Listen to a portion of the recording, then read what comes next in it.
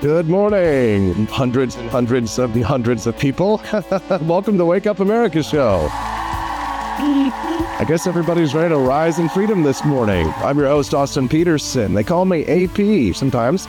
AP for Liberty. We're glad to have you here. Thankful, I guess, to Rumble. Probably put us on the front page today. Let's give a little bit of a round of applause for our friends over at rumble.com. Thank you.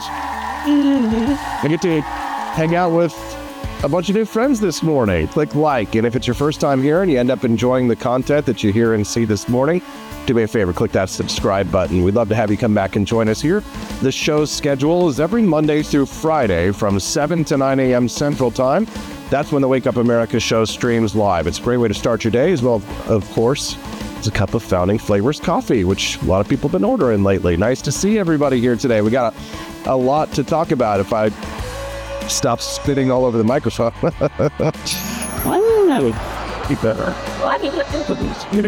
Appreciate everybody joining us here today. Don't forget, you got that text line down there at the bottom of the screen if you'd like to have your voice heard today. 573-319-1586. There we go. 573-319-1586. There you go. Hit it up if you'd like to have your comments heard on the show today. All right, let's start it out today with the big news. More black Americans running as Republicans than in recent history. You love to see it. Very exciting news. And more people are fleeing from blue states to red states, which might make people happy, but honestly, I think a lot of conservatives are going to be panicking. They're going to be freaking out because they don't want a California my Texas, right? We don't want a New York mine Missouri, right? So it's a double-edged sword. Obviously, the policies of red states are why people are going to move there, because people like Gavin Newsom are destroying the economies of their states. Governor Kathy Hochul of New York destroying the economies of their states. And a big part of it, of course, is illegal immigration. The people in these blue states are finally starting to feel the pain of the policies that they've inflicted on their own citizens, now that illegal immigration is starting to affect the northern states as much as it is the southern states here. And we have a sincere problem in the United States of violent illegal aliens coming into this country with another heinous act of murder by a criminal illegal alien who had been arrested 3 times before murdering a Georgia student, Laken Riley, disfiguring her skull in a brief amount of time. Authorities finding her body a short time later on a jogging path, with the leftist media out there running cover for the criminal illegal alien, claiming that this act of violence is the kind of thing that can happen to you on a regular Sunday morning jog, ladies, with no mention whatsoever in the Associated Press report about the fact that Laken Riley was murdered by a criminal illegal alien. Not just somebody who was coming to the United States with their family for a better life because they just wanted a job, but someone who was known to authorities and who had been arrested before and released out on the streets to commit crimes. Again, it is a crime against the citizens of the United States that the Biden administration has refused to uphold the laws, the proper and necessary laws of the United States. I'm foaming at the mouth. Excuse me here, guys. Sorry. Another lovely Venezuelan. We're going to talk about it this morning, including a little video that I found that shows many of these illegal aliens aren't being reported as the country of origin. Well, the ethnicity, their actual ethnicities. It's unbelievable, this crime and the amount of gaslighting going on in the media. I'm going to play that clip for you here in just a couple of minutes. But first, I want to make sure that I introduce for you our 2 guests on the show today. Unfortunately, Camelia Peterson will not be joining us today. I know, I'm sad, but she should be back next week. So we look forward to having Camelia back again next week. Although we do have a couple of great guests, which I think you'll enjoy. Daniel McCarthy, he goes by the name Tory Anarchist on Twitter. He's one of the most mild-mannered men you've ever met. Well, he writes for The Spectator. And he's written for American Conservative Magazine in the past. He wrote an article that got my eyebrows up and the hair on the back of my neck standing up a little bit. I was honestly, I'll tell you, I'll be honest, I was a little bit triggered. Because I'm the type of person that loves to drink liberal tears. How about you? Do you wake up in the morning and grab a cup of coffee and put it in your liberal tears mug, which we have, by the way, at apforlibertyshop.com. Head over there this morning, get yourself a mug. But here's the story. This is what Daniel McCarthy wrote yesterday in the New York Post. Don't cheer the spate of media layoffs. Newspapers are essential to our republic. Boo, Daniel. Boo. We're all celebrating the death of BuzzFeed, Vice News, and other leftist news rags. And so he's going to come on here today and we're going to boo Daniel McCarthy. Well, maybe he'll convince us, but he's saying that we should not be cheering the death of the media institutions. I think it's great because you know what that means? That means more attention, more advertisers, and more money for small Rumble channels like me at AP for Liberty. I think it's a good thing because fewer people are tuning in to the fake news, the lamestream media, the corporate press, the apparatchiks of the Politburo, the leftist news, communist media that wants to force us all to live in the pod and eat the bugs. And we're taking their advertising dollars and we're sending it over here to AP for Liberty, right? You know what I'm saying? Anyways, Daniel McCarthy, really good conservative guy. I was confused by this article. So when I saw his article, don't cheer the spate of media layoffs, newspapers are essential to our republic, I was like, boo, boo, Daniel McCarthy. Okay, come on here and explain. Tell me why you think that we should not be cheering. Because honestly, I don't know about you, but I'd be cheering. Are we cheering? Are we cheering? Vice News. I mean, I liked it when Gavin McInnes was running it. But then it just became another left-wing smear rag against the Proud Boys and the triggered by January 6th. Oh, no, the January 6ers. They're going to get you. They're going to come at you in your sleep. Anyway, so Daniel McCarthy will be here at 8 o'clock. It should be good.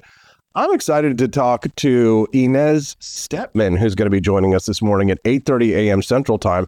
When I saw her article yesterday, I've been reading The Spectator a lot lately. I don't know why. It just happens to. I think I signed up for their newsletters, and so now they've got great articles. This is a really cool story. So her headline was How the Tradwife Killed the Girlboss Age. And it's all about tradwives have now replaced girl bosses. Do you know what a tradwife is? Well, don't worry if you don't. By 8:30, by 9 a.m. this morning, you will know what a tradwife is. It stands for traditional wife. But she's going to explain to us this new trend and how it has triggered the left mightily. People have described one of these tradwife influencers as dangerous and stupid. And CNN experts lament that too many girls are turning to this tradwife influencer as a Band-Aid with ideological color, and they the cover, and they fret about the sourdough starter to white supremacy pipeline. I kid you not. It starts with a nice, healthy sourdough, and it ends with Sieg Heil Heil Hitler. Who would have known? The sourdough to white supremacy pipeline. We're going to have a great show today, so make sure that you stick around through the whole show. If you have to come back later, 8:30 a.m. is when we're going to talk to Inez Stepman about the Tradwife article that she wrote, which I think was terrific. I've been reading the Spectator, and I believe Daniel McCarthy, who will be here with us at 8, he also is a writer at the Spectator as well. Okay, you guys ready to start the show? Austin, shut up. Austin, shut up. Play the clips. This gentleman produced this video about the murder of Georgia student Laken Riley yesterday, which really got my attention. Take a look and listen to this. Maybe you've seen this picture before. That's Laken Riley. She's trending right now. You want to know why? Because she's the latest young, beautiful American girl who's been murdered by an illegal immigrant. By this one, Jose Ibarra from Venezuela. Now, he came in and he was released into New York, and then he moved to Georgia, and that's when he committed this crime. And he was booked in as, look here where I circled, white. He's not white. No, that's the latest trend going around. They book everybody in as white. I think it helps them with their statistics. Anyway, let's take a look at some others. Here's another beautiful young American girl who was murdered by an illegal immigrant as well, Molly Tibbetts. Maybe you remember seeing this in the news, or maybe you don't. And maybe you remember this girl here, Elizabeth Medina. She was 16 years old, stabbed and beaten to death by this gentleman right here, another illegal alien. Now, like I said, she was 16, young high school girl. Here she is. Now, of course, all of this could have been prevented, but it wasn't. Now, let's get back to talking about why are they all being booked in as white. Take a look. Just go to X and type in white. Take a look. Take a look at this. Right here. Look at this. White. Wait, what? So some of you who are going to be listening to the audio podcast version of this, allow me to narrate so that you can understand later. Here is a list of illegal immigrants that are being booked into jails. And when they get arrested, Daquan Yavante Cross is being listed. His race is listed as white. Kendrick Green, which you know, white guy named Kendrick. Eddie Lee Williams. Eddie Stephen Williams. White. And I'll just tell you that they're very dark-skinned white if they're white. White. James Boyd Atkinson. That dude is not. That guy looks like he came right out of the bush. White. Luby Innocent. Jimmy Clark. White. Dark, very dark white these days. It's the black face of white supremacy, though. White. Now, why is this? Why would they be doing this? It's obviously they are. Now, this is not, I could go on for hours showing you the examples of the white. White supremacy is the most lethal threat to the homeland today. Not ISIS, not Al-Qaeda, white supremacy. And I'm going to be honest, I'll tell you the worst part of the immigrants killing these beautiful young American girls is, maybe you've seen this picture.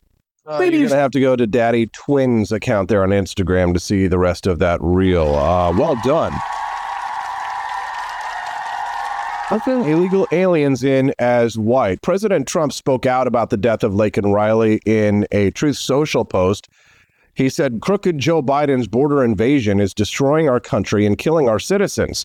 The horrible murder of 22-year-old Laken Riley at the University of Georgia should never have happened. The monster who took her life illegally entered our country in 2022 and then was released again by radical Democrats in New York after injuring a child.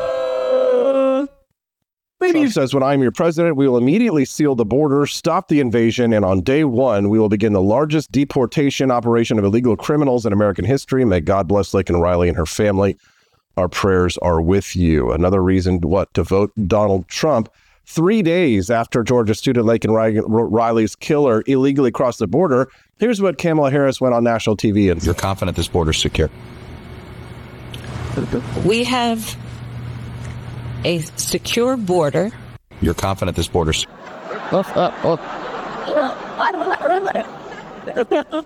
What is going on? Good morning. Welcome to the Wake Up America show. I see over 1,000 viewers joining us live this morning now. It's a pleasure to have you here.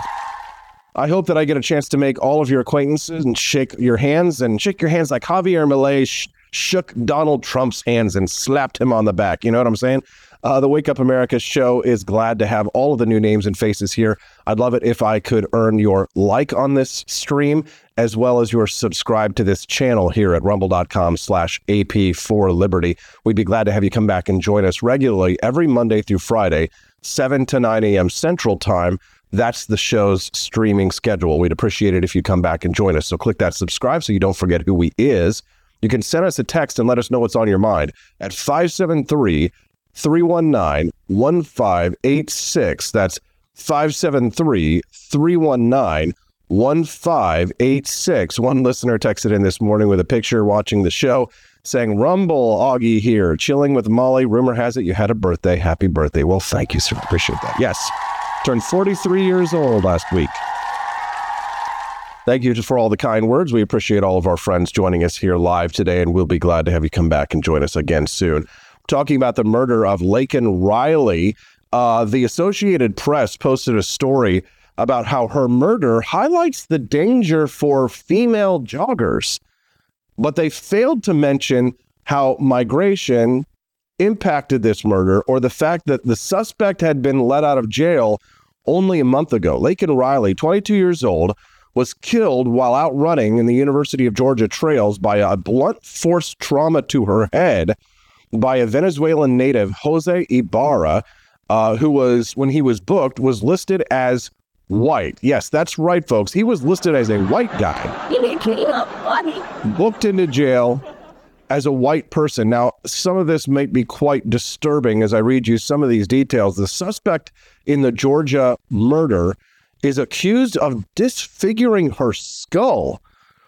I kid you not. The suspect in the killing used an object in the as a weapon. It was blunt force trauma, and he made sure to complete his crime by literally disfiguring her skull This is the direct fault of the Biden administration's soft on crime approach. Now, listen, for those of you who know who I am, I'm a libertarian Republican. I believe in liberty. I want a safe, orderly process of immigration for people who want to come to the United States, not commit crimes, and contribute to American society. But we should absolutely have a national security program that makes it so that American citizens should not have to be terrorized in their communities by violence or be murdered in the places that they go to school. These young girls, these innocent victims who have been listed off as statistics in recent weeks, the left doesn't care about them.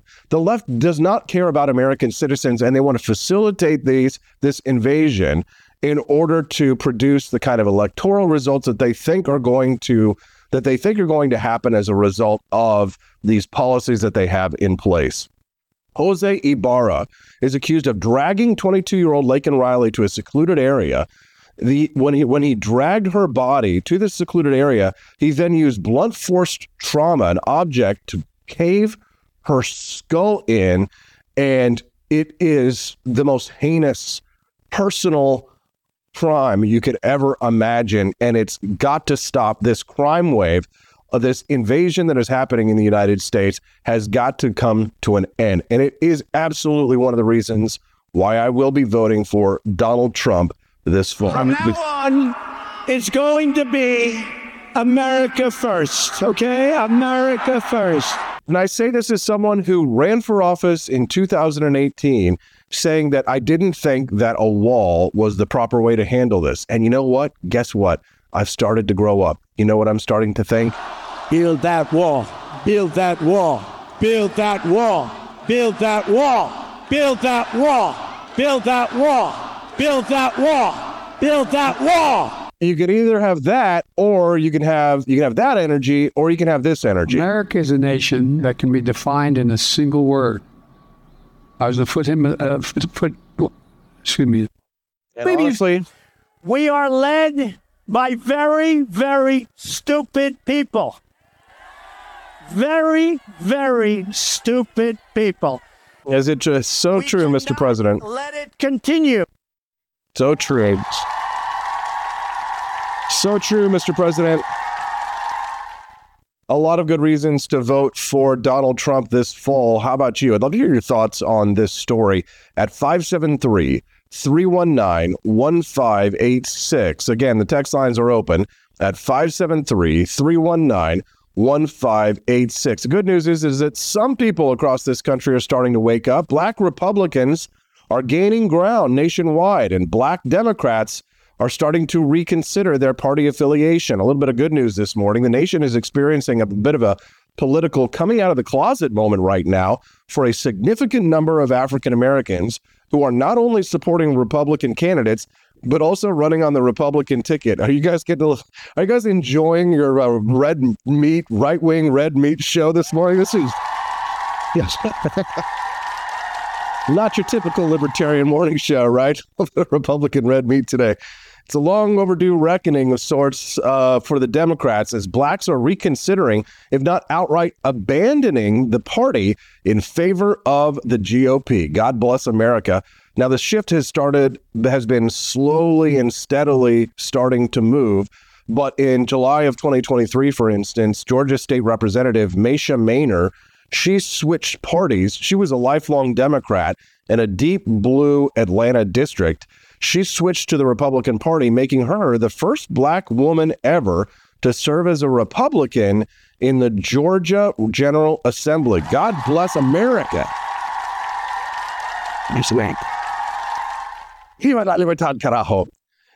Yeah, exciting. But why? Why did she make this move, right? So as she herself wrote this last year in July, she says, Black children cannot read or perform simple math in marginalized communities.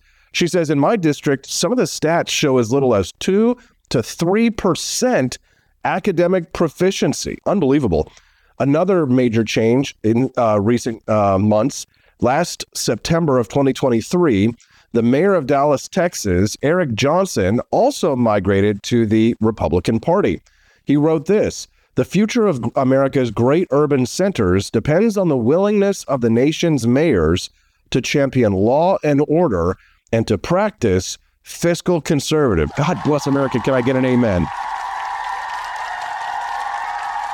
Be thankful to have 1,300 people watching live, which my friend Glokas noted over in the Rumble comments. Do me a favor, it's your first time here. Don't be shy. We like to make friends, and we're very positive, white-pilled type of show here. So drop a comment and introduce yourself over in the live chat. We'd love to hear from you this morning.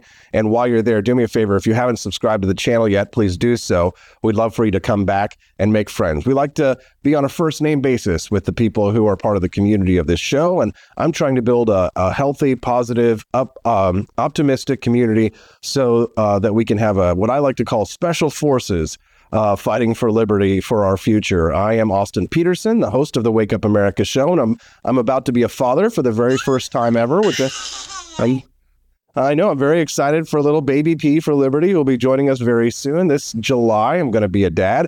And I'm excited to build a community around this show, the Wake Up America show. So if you'd like to be a part of our little community, we are a fun bunch. Make sure you click like and subscribe to the channel and come back and join us regularly.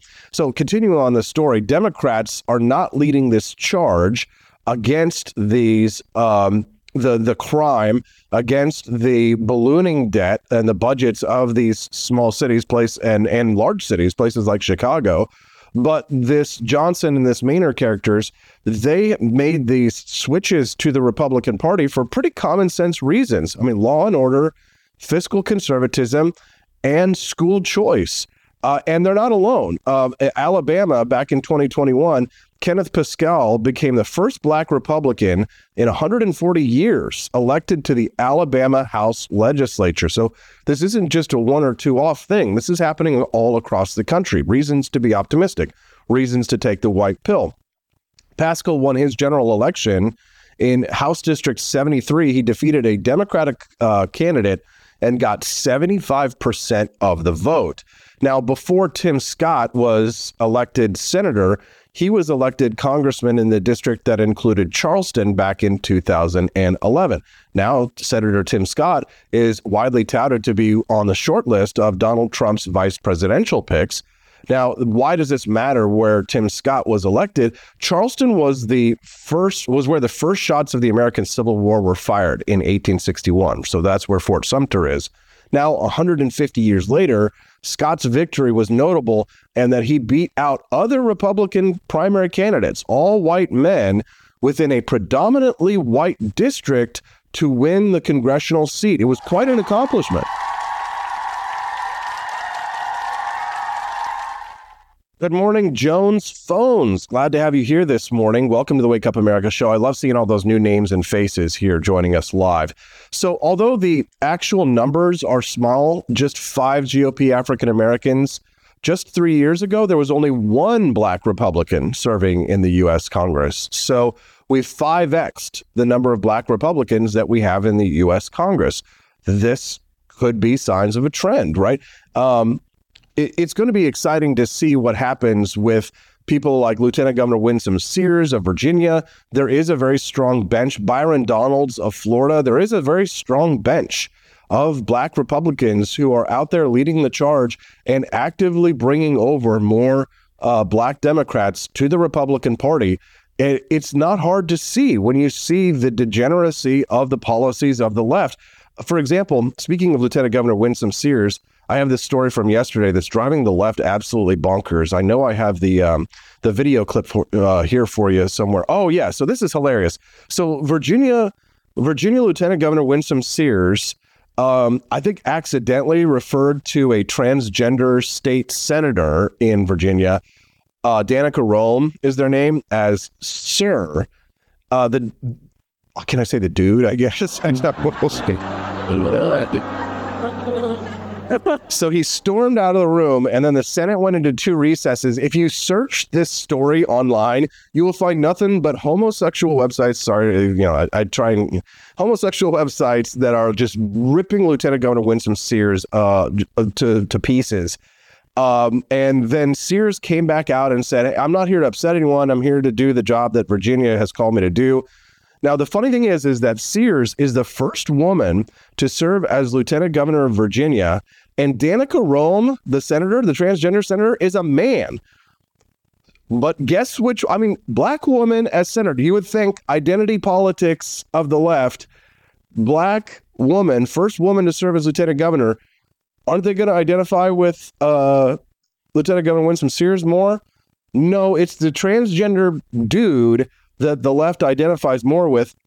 When it comes to the Victimhood Olympics, you got to get this straight. So the Victimhood Olympics, black woman is now behind transgender man. So if you're a white man who identifies as a woman, then the left has got your back. The left F's with you, okay? So I know, it doesn't make sense. Do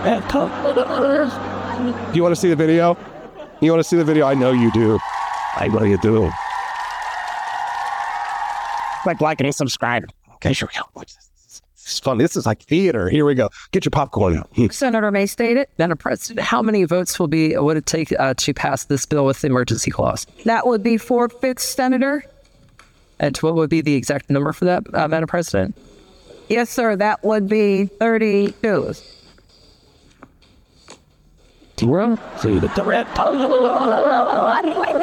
is, shall the bill pass? Those in favor of that motion will record their votes aye. Those opposed, no. Are the senators? There goes the dude. Of all the senators.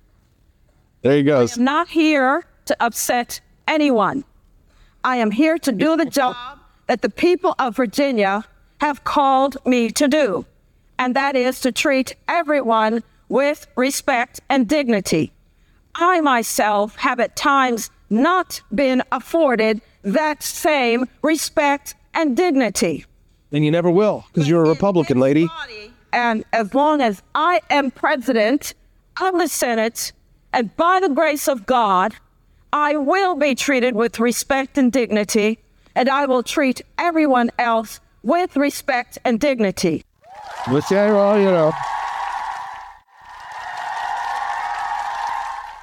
that's Lieutenant Governor Winsome Sears of Virginia. She's now again raked over the coals by the left. They're attacking her for calling Danica Roem a he, which literally biologically is a he.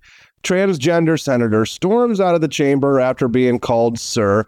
Now, initially, Earl Sir, Lieutenant Governor Sears refused to apologize, but then, later made an apology that they're calling a semi-apology. They said it was never. She says, it was never my intention to make anyone offended. She says, I hope that others would not try to offend me as well. But if you go to the blue websites, like Blue Virginia, Lieutenant Governor Winsome Sears, misgender senator, offers non-apology apology. So and then it's got all these Democrats all over this website that are just Virginia Dems. It's just like, good morning. Welcome to the Wake Up America show. Things do get a little bit weird this every once in a while.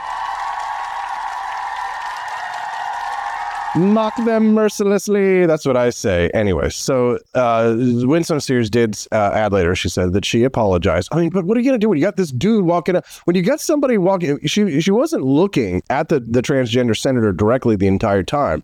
So when you get this person who walks up to the microphone and is like, hello, can I get a roll call vote? What are you supposed to think? If you're not looking and you're, hello, can I'm here to see, can we get a quorum vote on this point of order, right? And you're looking over here and you're hearing this voice, hello, how in the hell are you supposed to know sometimes, right? The whole world has to accommodate you because you're a man who wants to wear a dress and put on a wig and be called ma'am. It's ma'am. It's ma'am.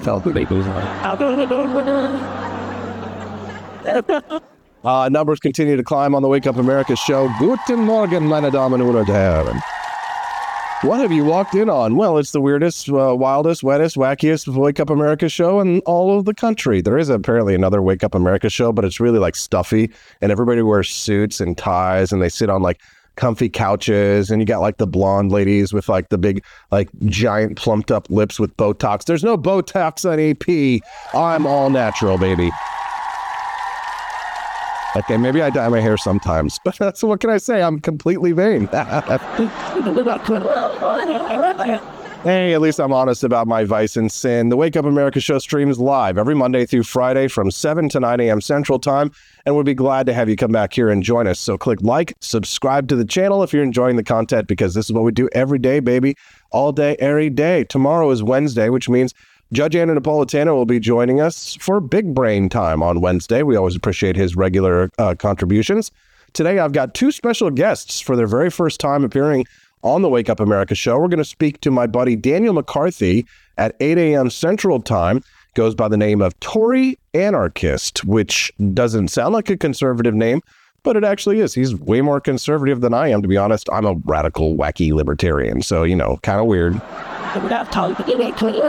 But we're going to hear from Daniel McCarthy this morning at 8 a.m. Central Time about this article that he wrote in the New York Post titled "Don't Cheer the Spate of Media Layoffs." And then at 8:30 a.m. Central Time, we're going to talk about how tradwives killed the girlboss era with Inez Stepman. Anyways, so back to this story about black Republicans and the new spate of black Republicans. Well, actually, put a pause on that one. 1,500 people joining us. Wow, this is wild. The numbers continue to grow. Thank you, everyone. Glad to have you here. I have to say thank you to Mighty Megatron. He just dropped $2 in the tip jar, and we're grateful for that, Mighty Megatron. That reminds me that I spent so much time working on this last night. It'd be a shame if you didn't get to see it. But I've produced for you a mini documentary today that is part of what I call my bonus segment that you can unlock by making Rumble Rant donations to the show. And since Mighty Megatron just chipped in $2, we are $2 towards the $50 goal.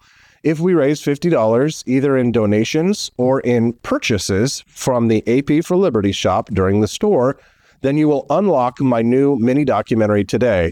This week's series is called Heroes of Liberty, and the Heroes of Liberty series features some of the most influential people on liberty thought in history. Yesterday's was about Ludwig von Mises, and today's, well, you'll have to unlock it to find out. So you can unlock this content in two ways. One, make a Rumble Rant donation, and if we receive $50 by the end of the show, you'll unlock that bonus content, that mini documentary. Or you can go to apforlibertyshop.com, buy a couple boxes of Founding Flavors coffee, maybe buy a new pair of Javier Milei shoes, which, by the way, did you see my awesome new sneakers that I put out yesterday? They're selling like hotcakes. The Afuera Javier Milei, president of Argentina sneakers, are now in the shop and on offer. You could buy one pair of sneakers today, and that would unlock the bonus content. So visit apforlibertyshop.com, and you can unlock that bonus content. Thank you very much. Okay, here we go. So back to the news. So when the new Congress convened last year in January 2023, it included more black Republicans serving together on Capitol Hill since 1877. So we're talking about this trend of black Republicans, blacks who are leaving the Democratic Party and joining the Republican Party, running for office and getting elected. Racial politics have been at the center of American discussion since the beginning of the foundation of the American Republic. The debate about slavery was happening during the Declaration of Independence, and there were debates about slavery before the Declaration of Independence here in the United States.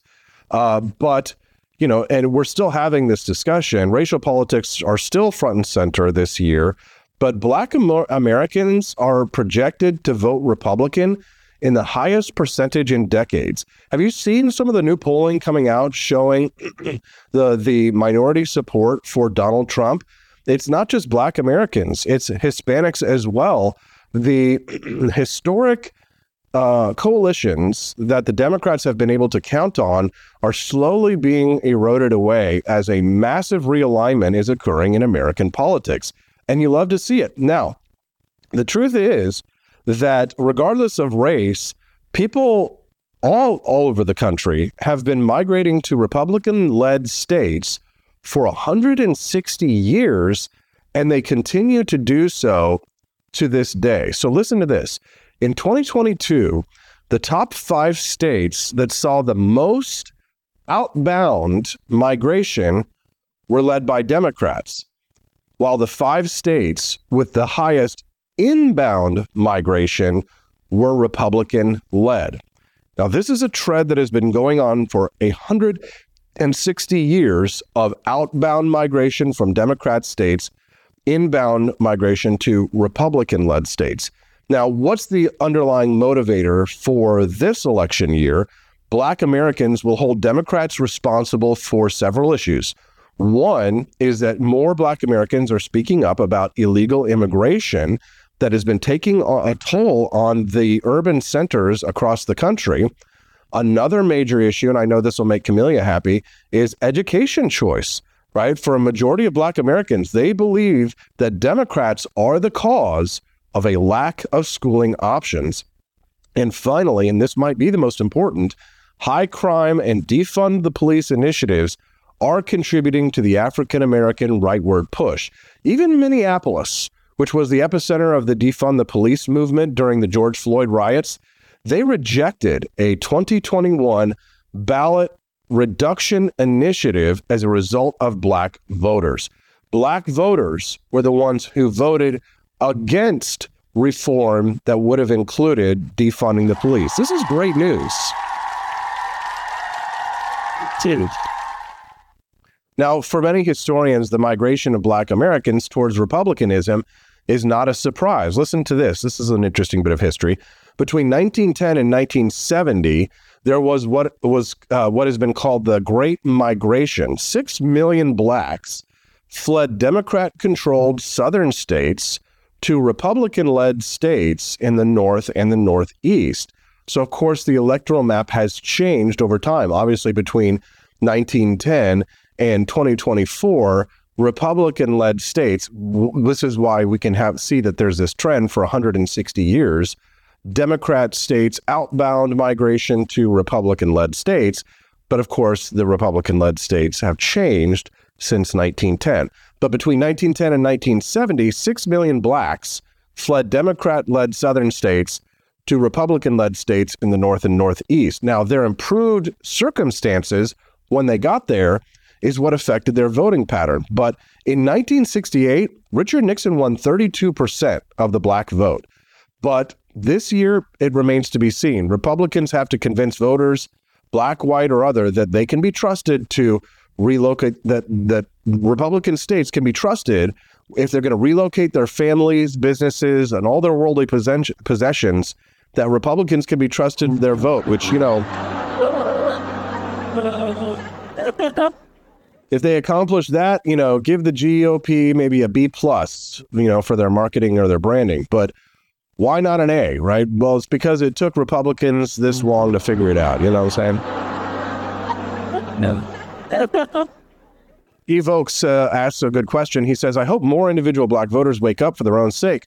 But why are they so obsessed with this block? Well, it's because it's a pretty significant voting block. If you consider voting trends, if you can win the Black vote, that is enough to flip elections. A large enough percentage of the Black vote in the United States will absolutely win you elections. So definitely something that needs to be discussed and analyzed. And I'm glad and thankful that Rumble.com has blessed me with featuring me on the front page today so that I can be introduced to 1,600 of you this morning. Good morning. Well, you guys are very lucky. Congratulations. We just unlocked the bonus content this morning. Thank you very much. Well, glad to have that support. Somebody went over to ap4libertyshop.com this morning and they bought themselves a pair of sneakers and a box of coffee. Woo, woo. Thank you, friends. Check out all of our awesome items over at ap4libertyshop.com. I'm going to queue you guys up with the bonus content this morning so you can watch my new mini documentary. This series this week is called Heroes of Liberty from History.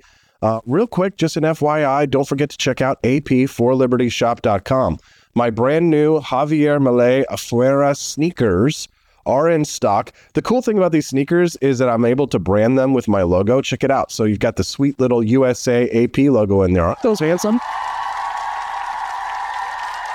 Now, the little corgi pup that you can see in this picture does not come with the shoes. I know you're disappointed, but they are in the beautiful blue colors of the Argentine flag. And you have the little Javier Milei on the sides where it says his famous catchphrase, afuera, afuera. So thank you to our friends who are visiting apforlibertyshop.com this morning. You are buying lots of coffee and buying lots of sneakers. You can get Donald Trump sneakers as well over at apforlibertyshop.com. That's AP, the number 4, apforlibertyshop.com. Did I have that on the coffee picture that whole time? Oops. Sorry, guys.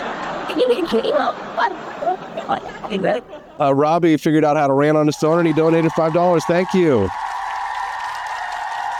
Wokos was asking if ordering shoes or apforlibertyshop.com merchandise counts. It absolutely does.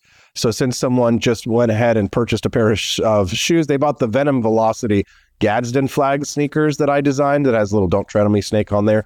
And they bought some coffee this morning. So thank you for that. You've unlocked the bonus content. Thank you very much for that. Now enjoy your mini documentary that I produced exclusively for you at the Wake Up America show. Our Heroes of Liberty series continues thanks to the generosity of the Wake Up America show donors. We'll be right back. Enjoy. Von Boehm-Bawerk, Hero of Liberty.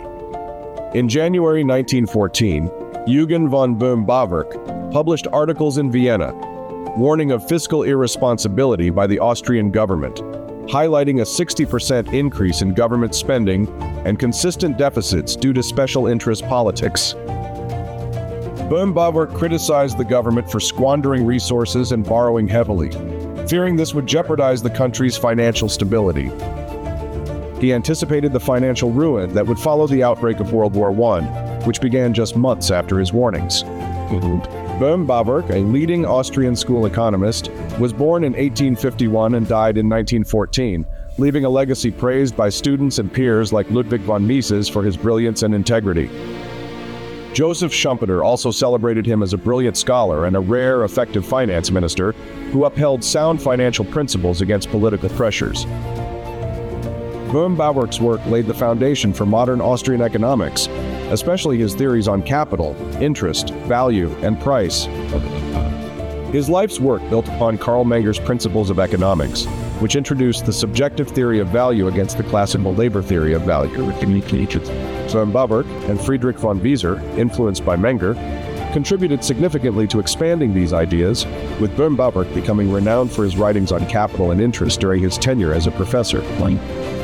His critical analyses in Capital and Interest dissected historical interest theories, showcasing his logical prowess and setting the stage for his own theories. In his Positive Theory of Capital, Boehm-Bawerk elaborated on marginal utility and price formation, explaining the subjective valuation process and its role in the market. His theory emphasized the importance of roundabout methods in production for future gains, introducing a time element to production and investment. Boehm-Bawerk's interest theory suggested that individuals value present goods over future goods, leading to the concept of time preference and the origin of interest rates. He famously refuted Marx's exploitation theory, arguing that profits in competitive markets are not exploitative, but rather compensation for the time and resources capitalists invest in production. Throughout his life, Boehm-Bawerk defended his theories against various critiques, solidifying his position as a key figure in economic thought and influencing future generations of economists. Welcome back to the Wake Up America show. Did you enjoy that little bit of bonus content? I know that's very big brain, high concept stuff, but I've made it my mission to introduce more people in this country to the ideas of liberty that have been influenced by some of the greatest heroes. Many of these are unsung heroes, and I'm just so thankful. Honestly, I know this isn't a popular thing to say, but I'm gonna say it anyway. I'm still thankful for artificial intelligence, because without AI, I wouldn't be able to bring some of these figures to life. Because, listen, the left has got books by Ibram Kendi, anti-racist baby. They've got movies about Che Guevara starring Hollywood actors, but we have not seen the stories or heard the words of some of the greatest heroes of liberty told before in a way that is palatable to the mainstream. I'm taking these ideas of liberty and bringing them to the mainstream, baby. Can I get a hallelujah and an amen? How about a like and a subscribe to the channel? If you like that big brain stuff, you're in the right place. The Wake Up America show streams 5 days a week, and we talk about big brain concepts We give you the hottest news of the day. We educate, we inform, and we titillate. How dare you? Oh, I know. Social conservatives out there. Listen, if you have kids, the show I like to consider like a PG show. Every once in a while it gets a little PG-13, but I warn you, okay? And cussing, swearing, very minimal. It does happen. And again, I usually will warn you, and sometimes I'll hit the button, okay? But just so you know, it is kid safe, appropriate for if you're listening as you drive your kids to work in the morning. And what I do is I say, listen, I'm about to say a swear word, so turn the volume down. And that's the way that I do it, because I think that's a fun and friendly way to do it. We make it a family-friendly show. You're hanging out with your kids in the morning, and I'm excited because I'm about to be a father for the very first time. And I know I'm going to want to be able to listen to shows and podcasts while I'm driving my kid to school. Yes, baby. Yes, baby. I'll be excited to have a show that I could listen to that I don't have to worry about my kids listening to. A show that will ensure that they don't end up communists. God bless America. God bless America. It's the Wake Up America show. We love America, don't we? America is a nation that can be defined in a single word. I was to put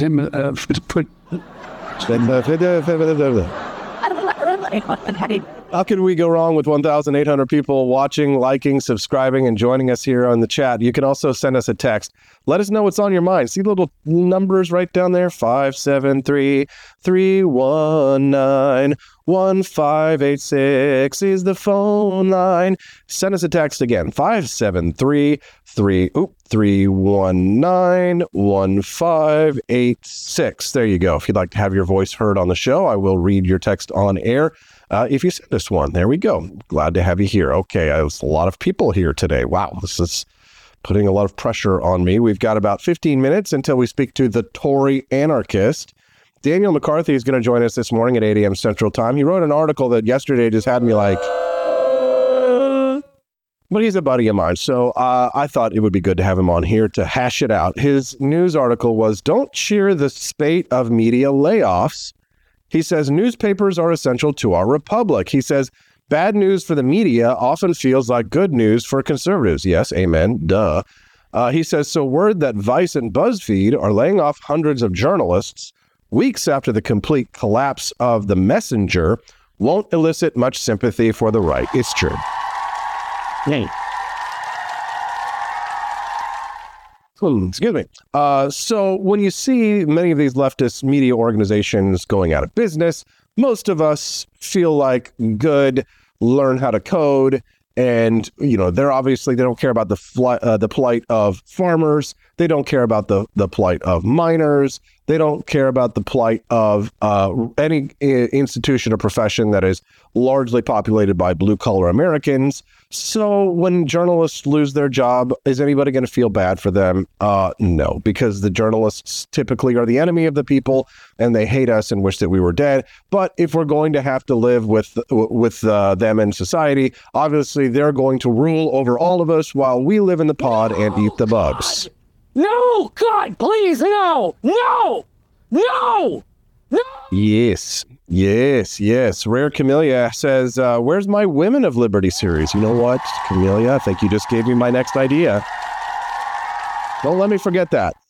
Next, Stephanie, let's put that in the lockbox for next week. Our Women of Liberty series. Brilliant idea, Camellia. Maybe we'll feature you. You'll be one of the top 5. This week is Heroes of Liberty. Maybe next week, Women of Liberty. Many of them are heroes. We're glad to have you here. If you have not hit the like button, please go do so, she says. I'd be very grateful. I know it's such a small thing and it seems like an inconvenience to you, but it makes a huge difference in the life of me and my wife and the small community of liberty lovers who support the Wake Up America show. Your one like will go to feed the starving babies, the starving children. Well, they're not going to be starving because I'll tell you this, Stephanie's boobs have just gotten gigantic, man. She's going to be... Mama. Babies are going to be well fed, I'll tell you that. It's been an exciting several months. We're at AP for Liberty household, you know. I know. I said PG-13, okay? What's the next news story here on the Wake Up America show? We've already done the Laken Riley story. And, oh, you know what? Since I've got 5 minutes, this story really cheeved my hide. This is from the Daily Mail. Here's the headline. I'm a U.S. expat, meaning, that they've left the country for good. And I finally discovered why the rest of the world hates Americans. First of all, shut up. Second of all, maybe she has some good points here, because one of the points actually really stuck with me, because normally whenever like any European or Eastern Western country, which I guess we call Australia and New Zealand and countries like that the West, even though they're kind of East, right? How does that classification work? Anyway, I don't know. Well, an American expat in Australia says she's finally cracked the code about why everyone hates Americans. Please, excuse me, I can't hear you over the sound of all my freedom. It's going to be America first, okay? America first. That's right. God bless America. Well, Tay Marin, she's lived down under for 6 years, and she says she's received a harsh reality check when she first moved away from home. She says, "You have no idea how the world views us." Shut up, you obnoxious, whiny brat. She says, "We are not top dog. We are seen as loud and obnoxious." How dare you? First of all, shut up. And second of all, shut your face. Tay urged Americans to educate themselves about other countries and travel overseas if they can afford it. Okay. First of all, agree with that. It's a good idea if you can travel to see the world a little bit and see what it's like. I mean, hell, Urs mommy in the chat, she got to meet with Vladimir Putin, for God's sakes. Last year, my wife Stephanie and I, we traveled to Japan, and that's the only international trip I've taken other than one trip to London. But I would like to see Germany. I would like to see Italy. I would like to see some of these European countries. I'd like to do France, Normandy. I kind of want to do like a World War II tour, right? See the beaches of Normandy, go to Paris, Berlin, right? Go to Munich, right? Have a little bit of a putsch. Just kidding.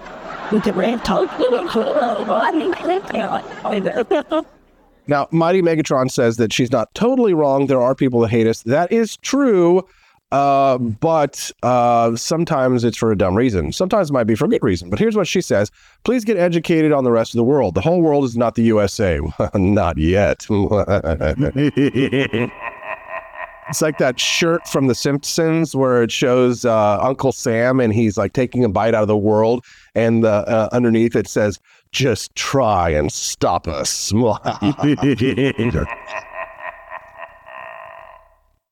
She says, "There's so much more out there and it's so beautiful. I know not everyone is able to travel like me. I'm very lucky for that." Exactly. Thank you.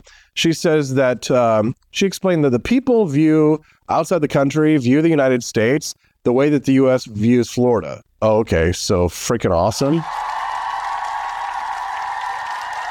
Make America Florida again. First of all, I love Florida and would love to have a second home in Florida if I could afford it, but I can't do that because I'm a poor podcaster. She says, "We're seen as some pretty crazy people." Okay, that's awesome. You know how everyone from the U.S. thinks everyone from Florida is crazy? Yeah, but not necessarily in a bad way, right? Every Florida man is all methed up. Sometimes they're riding alligators and doing other crazy fun stuff. She says, that's how the world feels about us. Okay, first of all, shut up. Second of all, shut your face. And third of all, shut the up. Do not get me started on guns. Oh, shut up. Number 4, shut up. You. Boo this woman. Started on guns. First of all, the last thing any American should ever care about is a foreigner's opinion about guns. Boo. No, God, please, no. Frankly, no.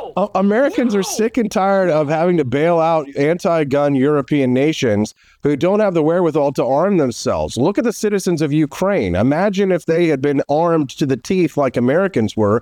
Do you think Vladimir Putin could have marched into that country and taken it over as he has and eventually will if every Ukrainian citizen had already been armed to the teeth like Americans are? There are more guns in this country than there are people, and that's what makes America great again, baby. God bless the United States. Yes. It's going to be America first, okay? Yep. Build that wall. Build that wall. Build that wall. Build that wall. Build that wall. Build that wall. Build that wall. Build that wall. Bruce Burntwhistle says Florida is so bad that Canadians flock there all the time. Exactly. Them snow geese. Heading south, Bitchmobile says Florida women ride gators too. Are we enjoying ourselves this morning? I think we are. It looks like almost 2,000 people are joining us live. They've tuned into the Wake Up America show. Things have gotten a little weird, but we're glad to have you here, and we'd love to make your acquaintance. We consider ourselves a small but merry band of rogues, of freedom fighters, lovers of liberty. We love our country, we love economic freedom, and we love personal liberty. So if you're one of us, then hit that like button, and if you're a weirdo, subscribe to the channel. We like them wet, wacky, wild, and weird. It's the Wake Up America show, and I'm your host, Austin Peterson. Now, listen, I got to go to a very brief little commercial break, but I'll tell you why. I know you're going to roll your eyes and be like, stupid commercials because you hate like TV. But just so you know, like every commercial that you see, I produced myself. Okay. So I tried to make them fun and funny. And the reason I play commercials is not just because I'm a greedy capitalist, which I totally am, right? Yes, Greta Thunberg, a greedy capitalist, I am, but it's because I don't have a producer on this show. I'm a man all alone in a studio by myself with cameras and a ring light that my wife bought like 7 years ago for $150, and she's very proud that she gets to light my show here in this studio. So it's a one-man operation here on the show. So what I do is I go and I play a little commercial for you, and then I go get our friend who's waiting in the wings, and I bring them into the set so that you can enjoy the interview.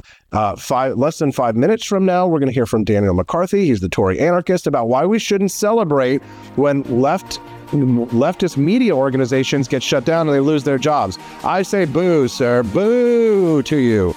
So we'll hear from him, his take on the Wake Up America show at wakeupamericashow.com. Don't go away. We'll be right back. Good morning, Rise in Freedom. Thanks for sticking around through that commercial break. I appreciate that very much. Gives me a little time to get the guest on stage. And I'm really excited to speak to my next guest. I haven't talked to him in a few years. His name is Daniel McCarthy. He's joining us this morning. He is the editor of the Modern Age Journal and a columnist for The Spectator. I read his article yesterday in the New York Post, and it really got my eyebrows raised. Daniel McCarthy joining us live this morning right now. Good morning, Daniel. We're glad to have you here today. Thanks, Austin. It's a delight to join you. I have to say I was a little bit triggered by your article that I read yesterday, Daniel. I tend to agree with most things that you say, but your article in the New York Post, when I saw it was your byline, and I was like, I have to reach out to you. You said, "Don't cheer the spate of media layoffs. Newspapers are essential to our republic." Okay, the second part, it's hard to disagree with you from broad strokes, but we're talking about Vice News. We're talking about people that hate us and want us dead, or at least they'd rather have us living in pods and eating the bugs. Daniel, come on. What's your premise here? Yeah, so there have been a huge number of layoffs in the media in the past few weeks here. We've had both BuzzFeed and Vice have announced layoffs amounting to hundreds of journalists. You've also had downsizing at the Los Angeles Times, a number of buyouts at the Washington Post, a relatively new startup publication called The Messenger, which launched last year, collapsed almost, off the launch pad. It just became a disaster. And so a lot of journalists have been, thrown out of work, and they are, very unhappy right now. And, I point out in my column why most of these online ventures that have failed were really doomed from the beginning. And they aggravated themselves. They aggravated their condition. They hastened their own demise with the left-wing politics they adopted. And that certainly did not help them. I would say two things, though. First of all, I think, you can criticize these outlets and actually be glad that these outlets, in some cases, don't exist or are in a state of rapid decay without necessarily, also losing sight of the human dimension here. And there actually have been good people at each of these institutions. I know a couple of folks who work for Vice, for example. There is a British thinker who was working for Vice, who's now at Unheard, who's really very good indeed. Arias Rusinis, I think is the way his name is pronounced. There's also, my friend Chris Moody did some work at Vice as well. So there have been some good journalists working at these institutions. So I would think about, the good people as well as the people who are terrible. Even the terrible people, I feel a small degree of compassion for what they're going through. But the more important part of my column is the one that you alluded to, which is that traditional newspapers actually do have a small r Republican function in our country. And we should be more concerned about the plight of those papers as local institutions and the loss of local identity that the weakness of those papers indicates. The way that I see it, Daniel, is that the reason why so many of these specifically leftist institutions are failing is because they're more ideology than they are business, and that they're not adapting for the digital age that we live in right now. Most people aren't going to read a newspaper in the traditional sense, but we are going to read something on our iPad or our Kindle or Fire Reader or what have you. So the issue is, Daniel, is that when you're a communist or you're a leftist, you sort of divorced yourself from this concept of how to run a business properly.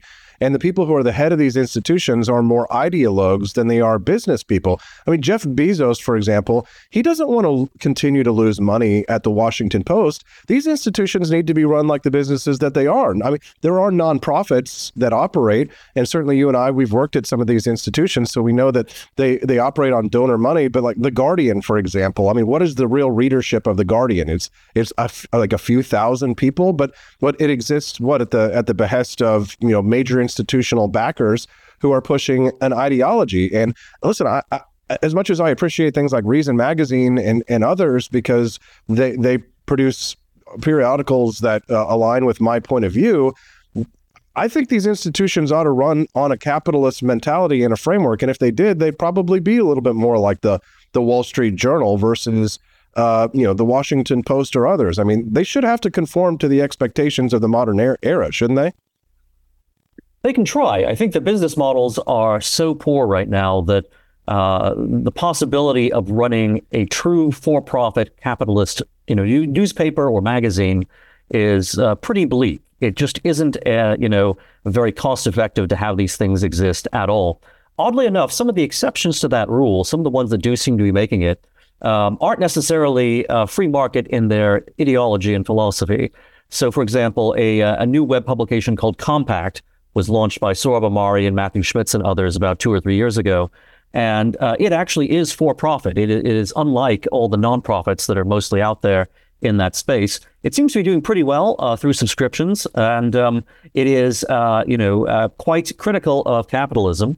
But it is, ironically, a for-profit institution. And people are, paying pretty high subscription fees in order to keep it going. So I don't know, it'll be interesting to see what the future of media looks like. But I will say it's very expensive to run publications. And, frankly, the amount of market demand for them is quite low.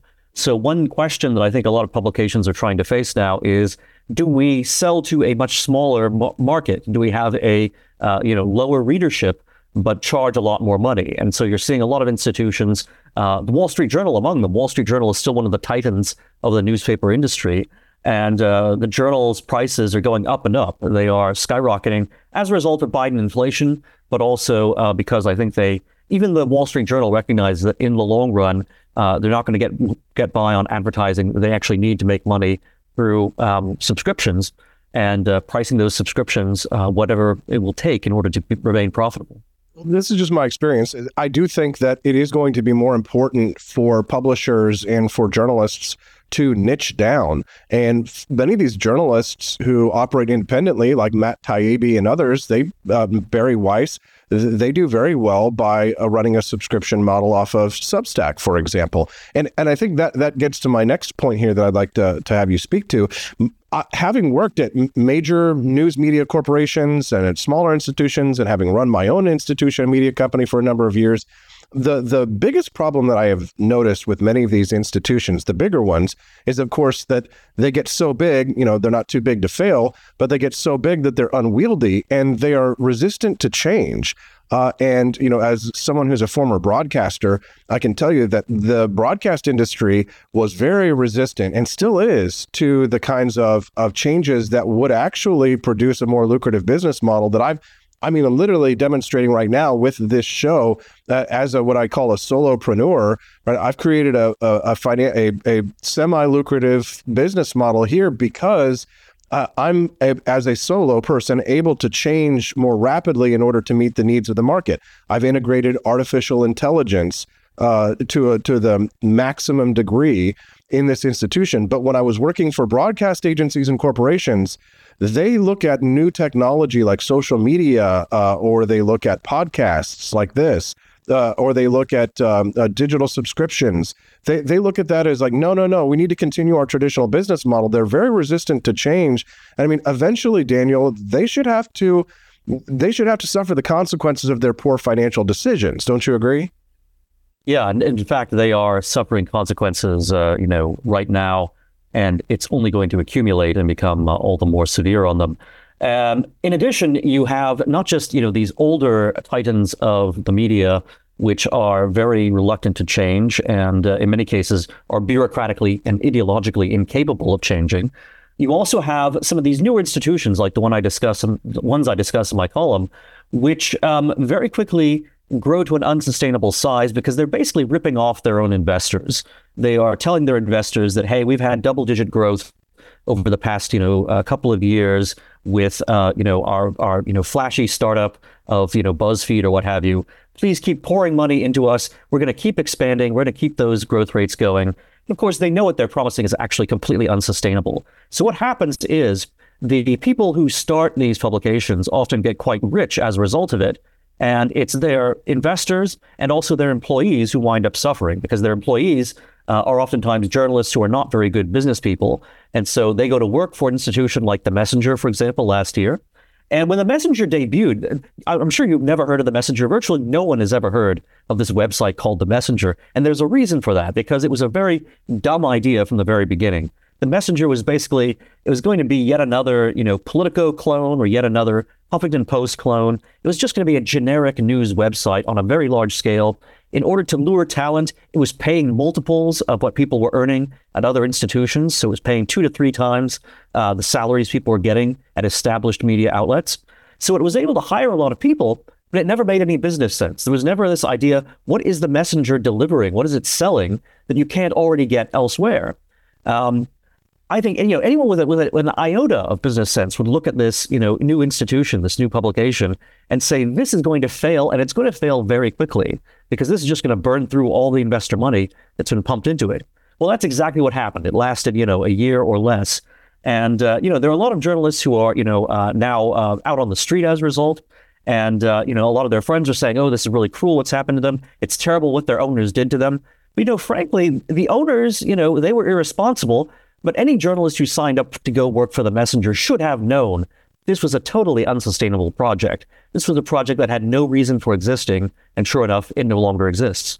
Well, there is that topic of niching down that we're talking about right there. The few times that I've created something generic in order to try and appeal to universality and a wider audience, those small institutions or intellectual properties that I have universally have collapsed. But the more I've niched down to serve a smaller audience and created more of a personal relationship with my subscribers and with the people who tune into my podcasts, the more popular and successful I've been. As a matter of fact, 1,600 people are watching us live right now here on the Wake Up America show. And I want to say thank you to the audience for that. Certainly, we've had great success with this new platform, rumble.com, which is not engaged in suppression against conservative and libertarian ideals like those you and I represent. I'm speaking to Daniel McCarthy right now.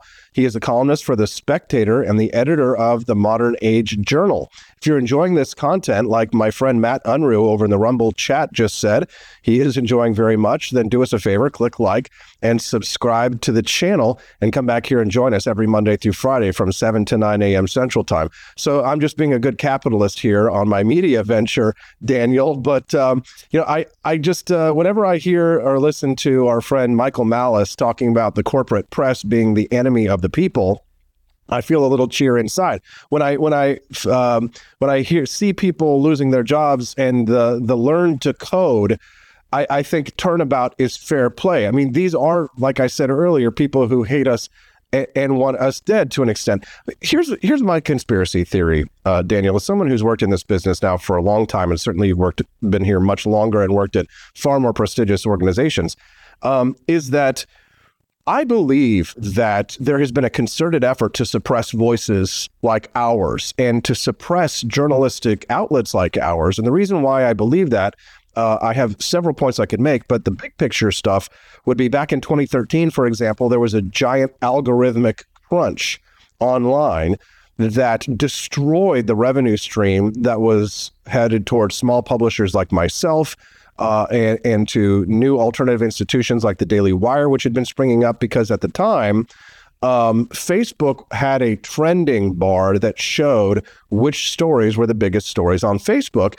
And of course, it was constantly things like Dan Bongino, Fox News, Ben Shapiro, and others. They got rid of that because Silicon Valley was so triggered by the fact that our message was quite popular. And I think it still remains popular. But as we've seen through the Twitter file drops when Elon Musk took over Twitter and now rebranded to X, Daniel, the government acted in concert with these social media institutions to silence voices like ours. So forgive me if I can't join you in sort of, holding your conservative view of these institutions. I find myself to be more of a radical revolutionary, throw the table over BuzzFeed and Vice. Sure, there are some good people in the wake, but as the great Karl Marx once famously said, if you want to make an omelet, you've got to break a few eggs.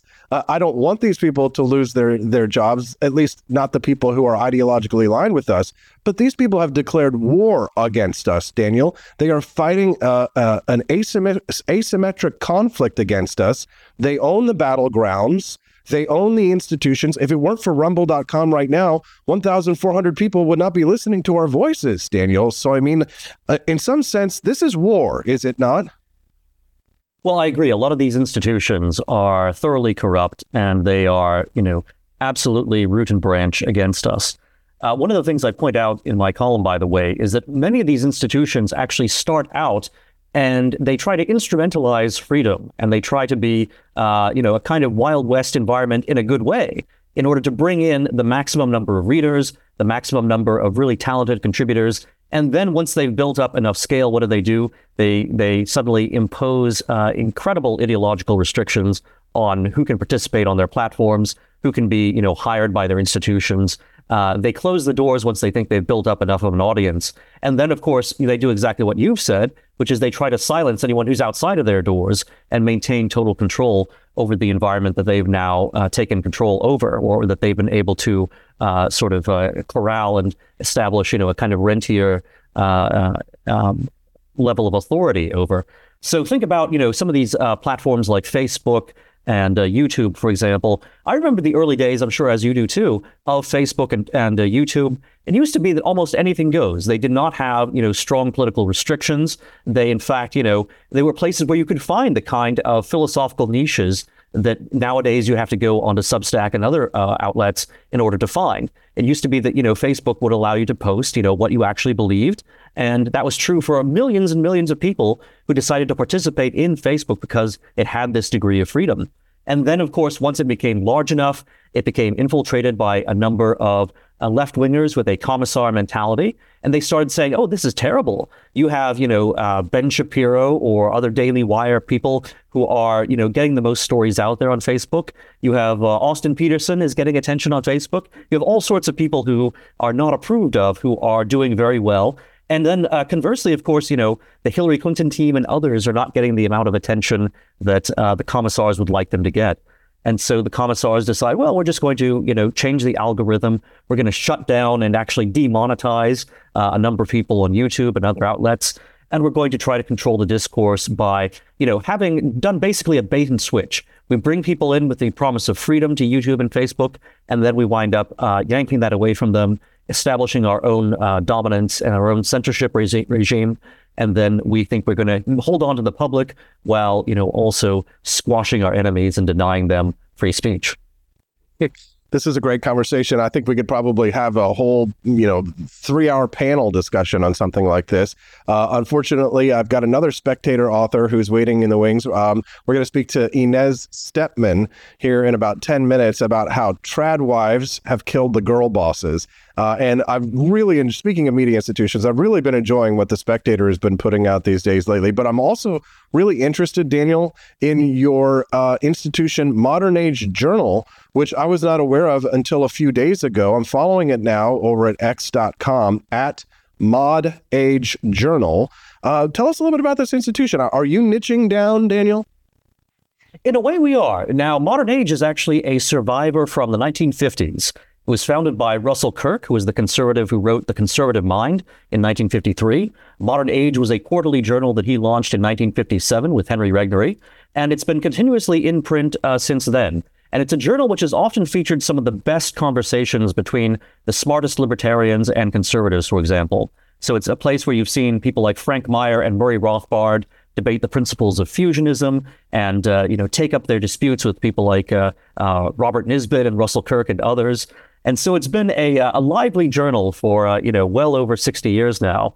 And we are launching a new website for it in about the next 2 weeks here. And it's so modernagejournal.com, which presently leads you to basically one article a week, will instead take you to a new site that'll have daily content.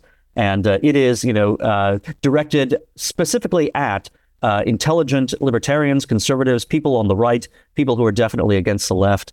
And I think listeners to this program and watchers of this program will enjoy it a great deal. That's exactly what I was going to say. If you've enjoyed this conversation between myself and Daniel McCarthy, I highly recommend that you follow him over at x.com. He's been so generous with his time and sharing his thoughts with us this morning. Do me a favor, head over to x.com and follow him at Tory Anarchist. I wish that I had time to have him give you a thorough explanation of what a Tory anarchist was. I've got a million questions to ask him about Donald Trump's new populist coalition. I'd love to talk to him about Javier Milei, but that just means I'm going to have him back another time because we've got to keep moving. Daniel, anything else that you want to share with our listeners before we go? No, I just think these are very exciting times. I'm glad your show is here to cover them. I think, seeing Trump and Milei interact with one another at CPAC, there's a bit of a video that circulated there, was really, a sort of triumph of the Murray Rothbard spirit. So I think the next several years are going to be very interesting indeed. Yes, the more I learn about Murray Rothbard, the more I think that we are definitely living in Rothbardian times to a certain extent, Daniel. We'll have to have another conversation about that soon. Make sure that you follow Daniel over at x.com. We know it's called Twitter, at Tory Anarchist. That's Tory, Tory Anarchist. Hey, Daniel, thanks so much for writing this article and for this conversation and being generous with your time. We look forward to having you again real soon. Thanks, Austin. Thank you very much. That's Daniel McCarthy. Can we get a round of applause? Great conversation, right? Now, of all the 1,300 people who are watching this morning, I imagine that 1,100 of you are watching us for the very first time. And if that's the case, and you like these conversations, you don't get to hear those anywhere else. Why don't you click that subscribe button on the channel right now so that you can come back and join us? This show's not just a one-off. We stream this baby 5 days a week, 7 to 9 a.m. Central Time, Monday through Friday. It's a great schedule, and it's a great way to start your day in the morning, getting informed about all the news that's happening and goofing around a little bit as well. You like to get your news and a little bit of fun, then the Wake Up America show is the right place. I'm your host, Austin Peterson, and I'm glad and excited to have you here, and I'd love to earn your like and subscribe. And I'm really excited to have my next guest on here in about 5 minutes. We're going to speak to Inez Stepman. She wrote an article that caught my attention in The Spectator as well about how tradwives killed the girl boss age. This is a really fun story. Inez Stepman wrote this piece about a week ago. And let me read to you the first paragraph of it just because it's so fun.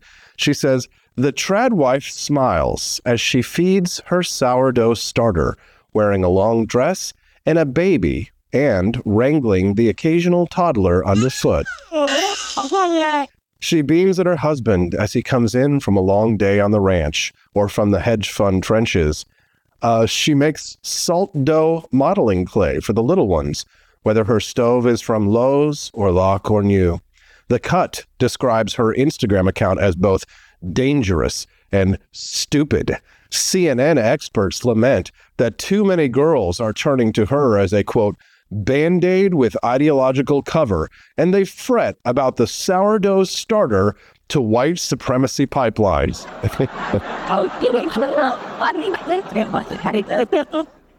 Yes, and tradwives, both self-identified and smacked with admiring or hostile labels, are the latest cultural phenomenon in the media crosshairs. I say go tradwives. Then are some of these tradwives really LARPing? That's live action role playing for people who aren't the RPG nerds.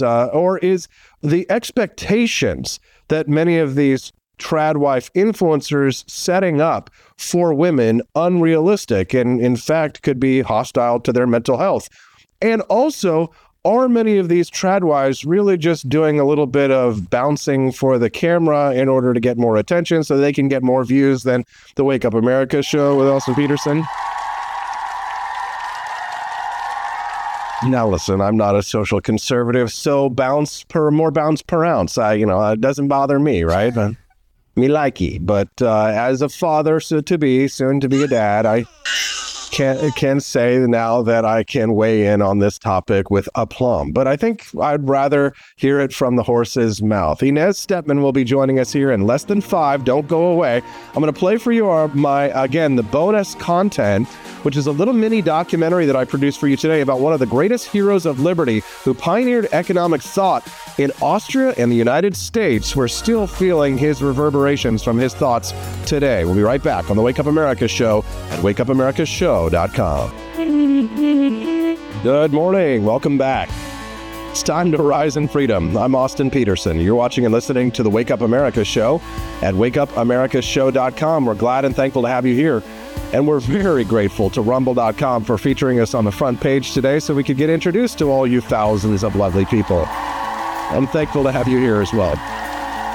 Do me a quick favor, will you? Click that like button and subscribe to the channel. We just had a great conversation with Daniel McCarthy about his article about all of the news media institutions that are dying. In the new age, in the new media economy, more and more people are setting themselves up as influencers online. And, guilty as charged. It's not a bad way to make a living, but I think I'll probably never be as exciting as the ladies online who are at the head of a new trend called tradwives. They called themselves girl bosses 5 to 10 years ago.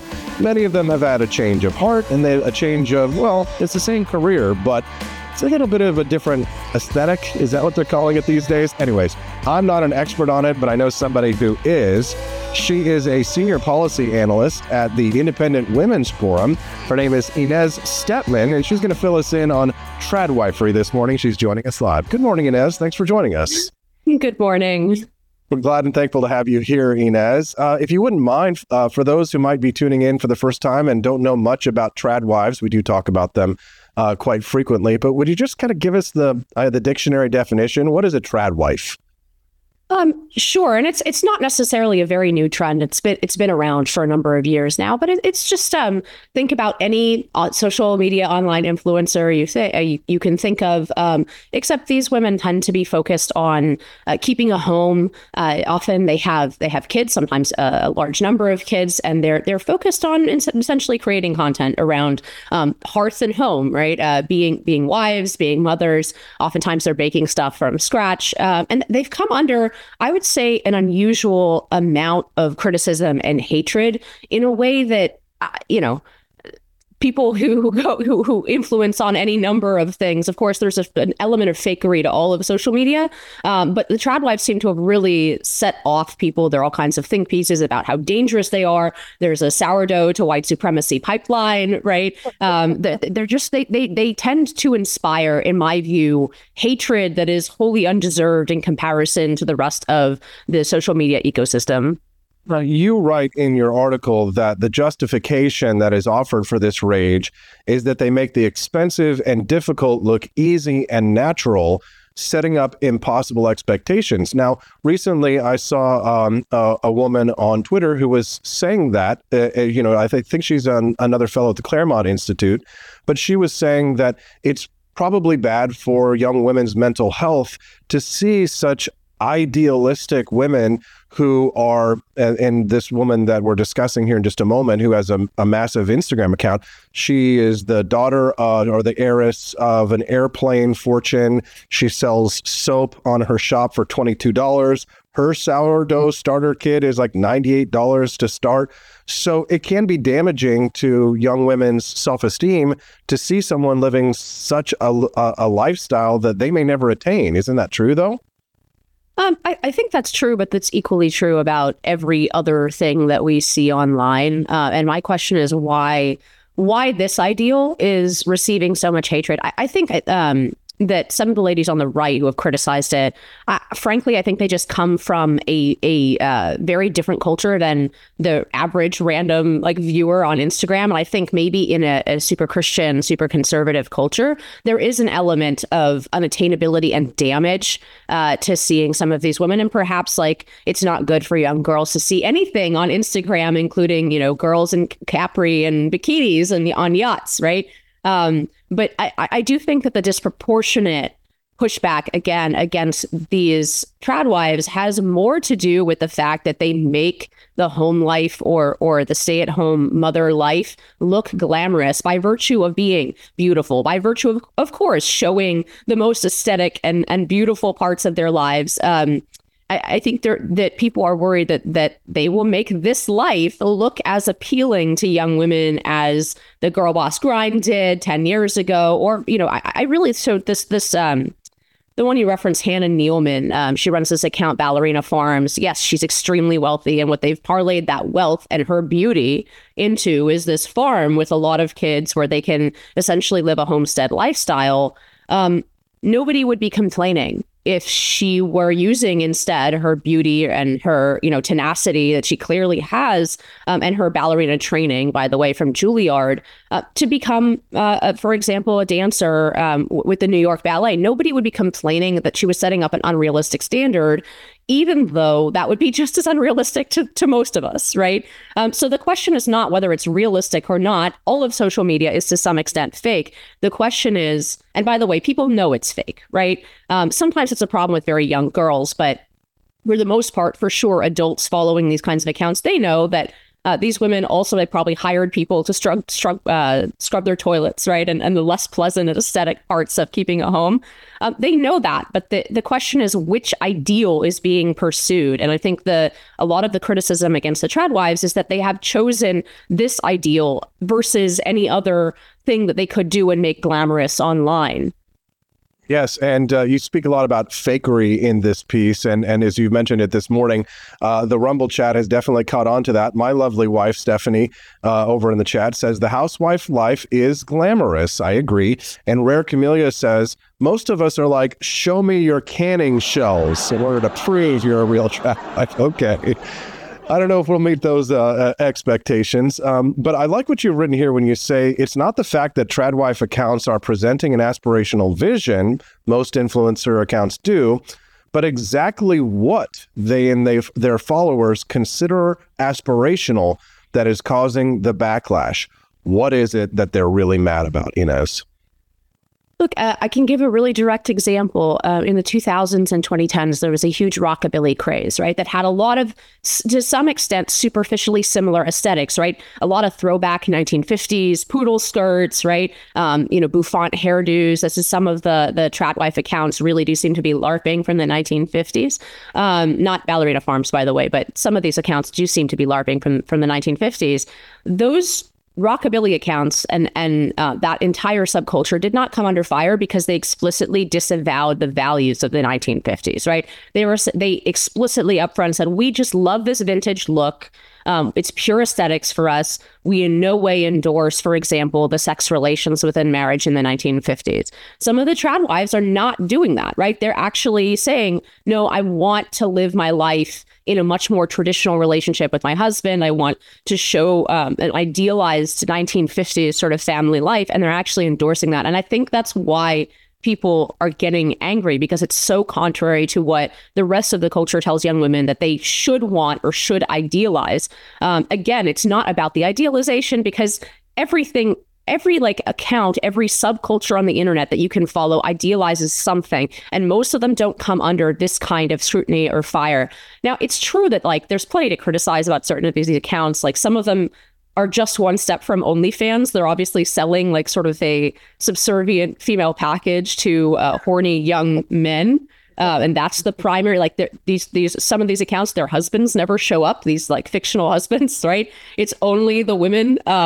And they are, even though they're dressed quote unquote trad, they're dressed provocatively, whether that's tight or moving their bodies in a certain way as they're, stirring the pie crust or whatever it is. There's obviously this kind of sexualized element to it, and it's easy to make fun of. But to my mind, it's not. I mean, there's so much silly content on Instagram and TikTok, right? It's a target-rich environment if you want to make fun of some things. My question is less, are there some ridiculous accounts? Of course there are in this subculture. Then why are, CNN and MSNBC and The Cut freaking out over the fact that a not small number, especially of Gen Z girls, are following some of these tradwife accounts and appreciating the aesthetic and the lifestyle and that particular ideal? And I think that does go a lot to what values we want as particularly young women to have, and the horror of older generations when they realize that there might be some sub part of Gen Z that maybe doesn't want to follow millennials, my generation, into the girl boss grind, right? Doesn't want to follow into keep spending their 20s and eat, pray, love, and getting stressed out in their mid 30s because they haven't found a husband yet, right? Maybe they don't want to make those mistakes. Maybe they're looking at the mistakes of the previous generations, and at least some sub portion of them. I think statistics show that this is not a general Gen Z position. In fact, they're running the opposite direction. But there is a reaction among the minority of younger women saying, you know what, that's not for me. That girl boss vision is not my ideal. It looks something more like Ballerina Farms. That's the ideal that I'm going to strive for. And I think there's like a terror, like a palpable terror among particularly women in my generation, and then older Gen X and boomers, that, maybe some young women will not follow what a lot of women, I think, secretly regret sacrificing their lives for. For sure. One of my favorite memes, I got married a few years ago, and I'm getting ready to have my first child, but I am going to be a bit of an older dad. So I did get to experience a little bit of that dating life during the Tinder years and Bumble, etc. And I like the meme that says, people who just got married must feel like they got the last helicopter out of Vietnam, like the last helicopter out of Saigon, because of how horrible the dating scene has become. And I want to talk to you about this. I can tell that you're the master of saying a lot in only a few sentences, Inez. So I want to read from a few of the sentences here from your article. But let me just very briefly, for those who might just be tuning into the show and wondering what we're talking about and who we are. I'm Austin Peterson. You're listening to the Wake Up America show. And my guest is Inez Stepman.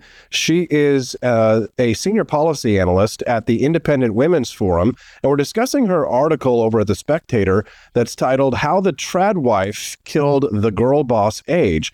We're talking a little bit about tradwives, influencers online, and why there's been such a negative backlash to it. I really like this segment that you were talking about in regards to the sexual revolution and how dating has changed. You say plunging family size means fewer siblings as well.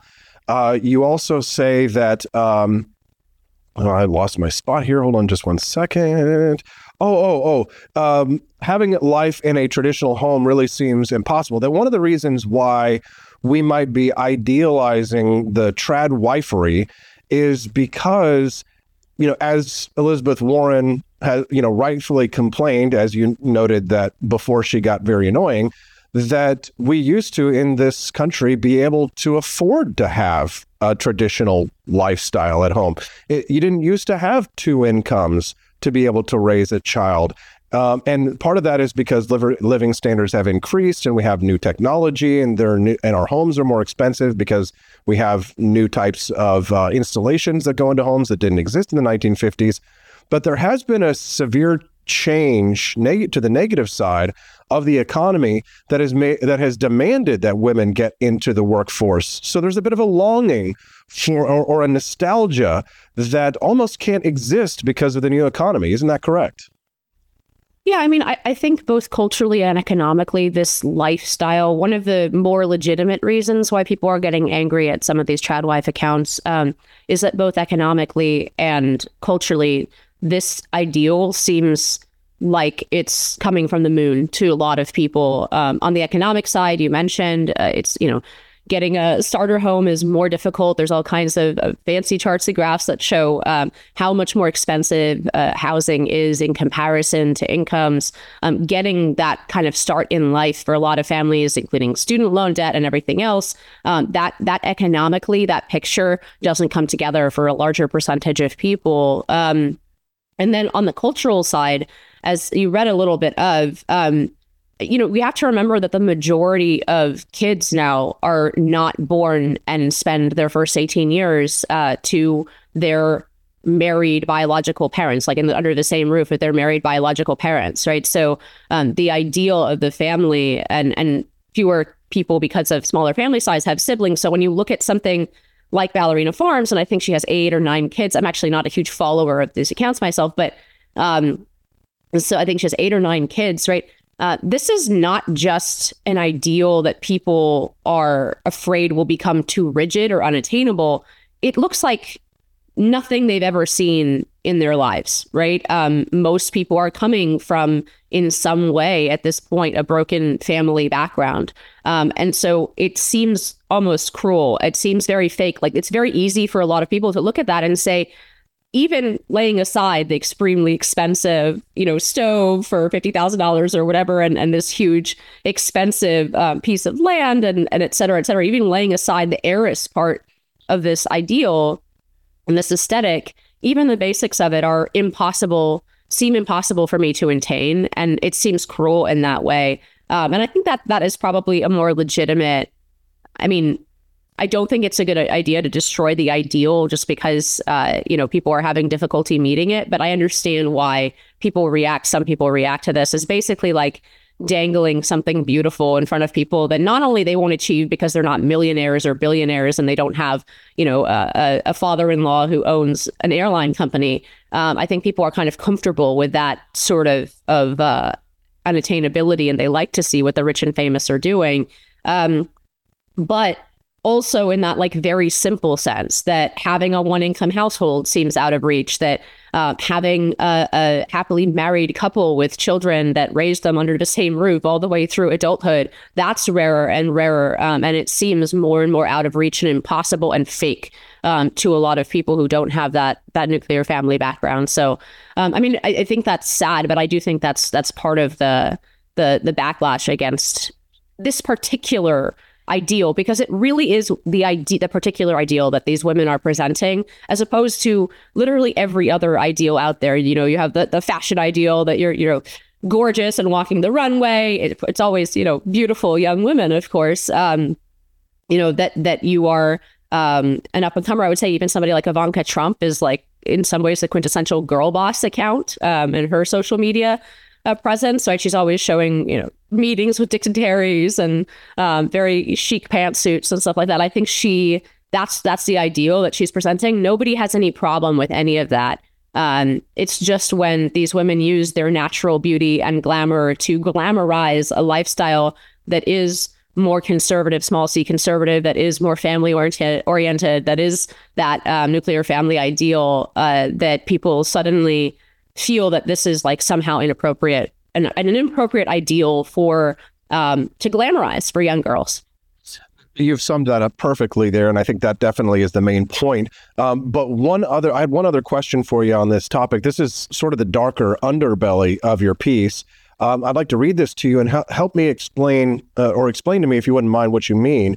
When you talked about sex itself, the great promise of the sexual revolution, you say it's becoming a rarer and more elite experience as our social structures revert to something that looks more like nomadic tribal life with no obligation to continue to support discarded concubines. What do you mean by that?